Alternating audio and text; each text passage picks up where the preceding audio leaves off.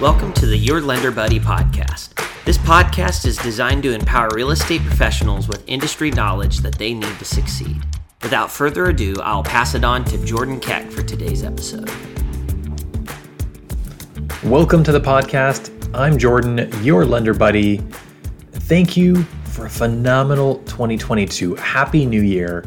When I didn't know what to expect when I started this podcast, I can tell you that after 28 episodes, I've been so encouraged by your support and the value that so many people are getting from it. As we go into 2023, I want to continue to give you the most value possible. And so in doing that, I want to be changing the format from a once a week podcast to every other week, as well as doing interviews with industry professionals to get other perspectives in. If you'd love to hear from a specific person or a topic covered, reach out and let me know. I'd love to hear from you. You can email me at jordan@findtheadvantage.com. Getting into our content for today, if you've been in the business for more than 5 minutes, you've heard the naysayers to real estate loud and clear. Whether on social media or the news, you can always find somebody saying that the crash is happening. It's worse than 2008, they say. Buying a house is for suckers. Prices are crashing right now. You can find negative, scary, impending doom type headlines every year that you want. One headline in particular simply stated, and I quote, "History says real estate is a bad investment." That headline came out in 2012. How much of a return on investment did people get if they bought in 2012 and held it for 10 years? Easily more than doubling the value of the home. This is extremely damaging to those who listen to this advice. Not only do you lose out on helping a client get into a home, but they lose out on the incredible opportunity and wealth building that real estate can provide while continuing to pay rent. You may have been here many times before where potential clients will cite their market fears as a reason not to buy. Sure, they want to own a home, but they're waiting for the market to crash. When you really press them, most people have no idea what it is they're actually waiting for. So how many times have you heard this objection given? Right? How many times are clients getting spooked by the market and seem to sabotage their own deal at the last minute? How many clients aren't even calling you because they're scared? If you're like most agents, you've likely heard some form of this excuse many times. You try your best to explain that this time is different. It's not like 2008, and no one can predict the future, and long-term real estate's a good bet.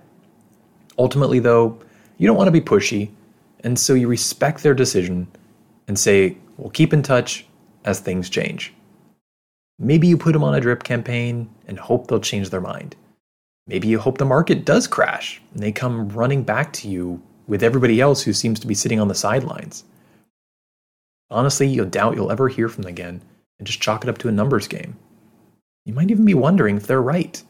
Is the market about to crash? Am I in the right industry? Is it a mistake to recommend people buy real estate right now? Am I doing more harm than good? Does the client have better information than I do? Do they know something I don't?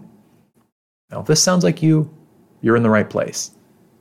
Now, wouldn't it be amazing if you had a way to accurately predict the future of real estate, the so-called crystal ball? How would it feel if when the next time you talked with a client, you knew exactly what to say to put their fears at ease? Imagine your own confidence improving, making it easier to talk with clients through what used to be hard conversations. Right? Fence sitters decide to get off the fence and get into the game, and your sales are jumping higher while the rest of your office stays in a slump.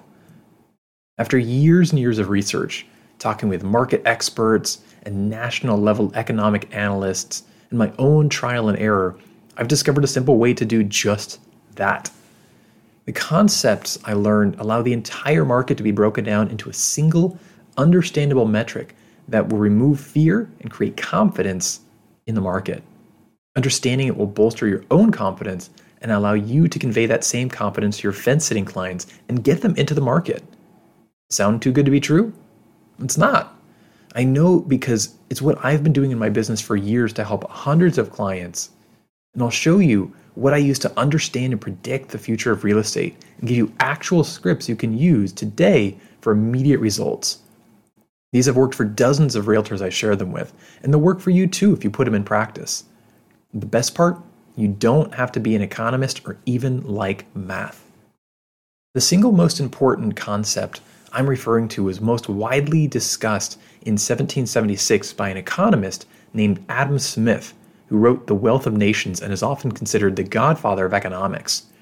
In it, he referred to this concept as the invisible hand that naturally guides the economy as responsible for pricing of all goods and services in the economy. Today, we call that powerful concept supply and demand, and it governs the future of real estate as everything else. Now, the incredible simplicity of this concept is that the lens through which you view the world. The easiest way to understand this is when more people want to buy homes than there are homes to buy, prices go up.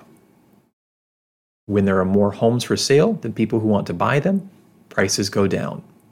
Said another way, when demand is higher than supply, prices are pressured up. When supply is higher than demand, prices are pressured down. So why is this so powerful? It seems pretty basic. The power is in viewing every single factor in the market in terms of how it impacts the supply and demand for houses. To give you an example, right now as I'm recording this in January of 2023, we are in a high interest rate environment compared to previous years. Now, high interest rates, they scare a lot of people away from the market. They go, oh my goodness, it's a bad time in the market. Houses are going to crash. Interest rates are too high. But they don't necessarily know why. When you break it down, high interest rates mean less demand for houses. Fewer people are able to qualify and afford the houses in the market. So that means that demand is lower. Now, it doesn't change the supply. The supply is the same. But if you only change the demand, that's a factor that adds pressure for prices to go down. That's it. Pretty simple, right? That is the only impact that rates have on real estate values. They increase or decrease demand when they change. So the higher the rates go, the more they decrease demand for the homes. But here's the counterpoint. When you look at the supply side, because the demand is dropping, builders are also reducing the amount of supply coming onto the market. In order for the market to crash, there has to be a massive imbalance between supply and demand for homes. And once you begin to start adding up all of the major factors changing the supply and demand, it becomes very clear that we're nowhere near a crash. I'll save you the time of looking up the data on your own and give you a real example from a client of mine with a script you can use verbatim when this question comes up, because it's a perfect example of the information that our clients are either listening to or hearing out there in the media and in social right now. So this client brought up a perfect example, and here is his text.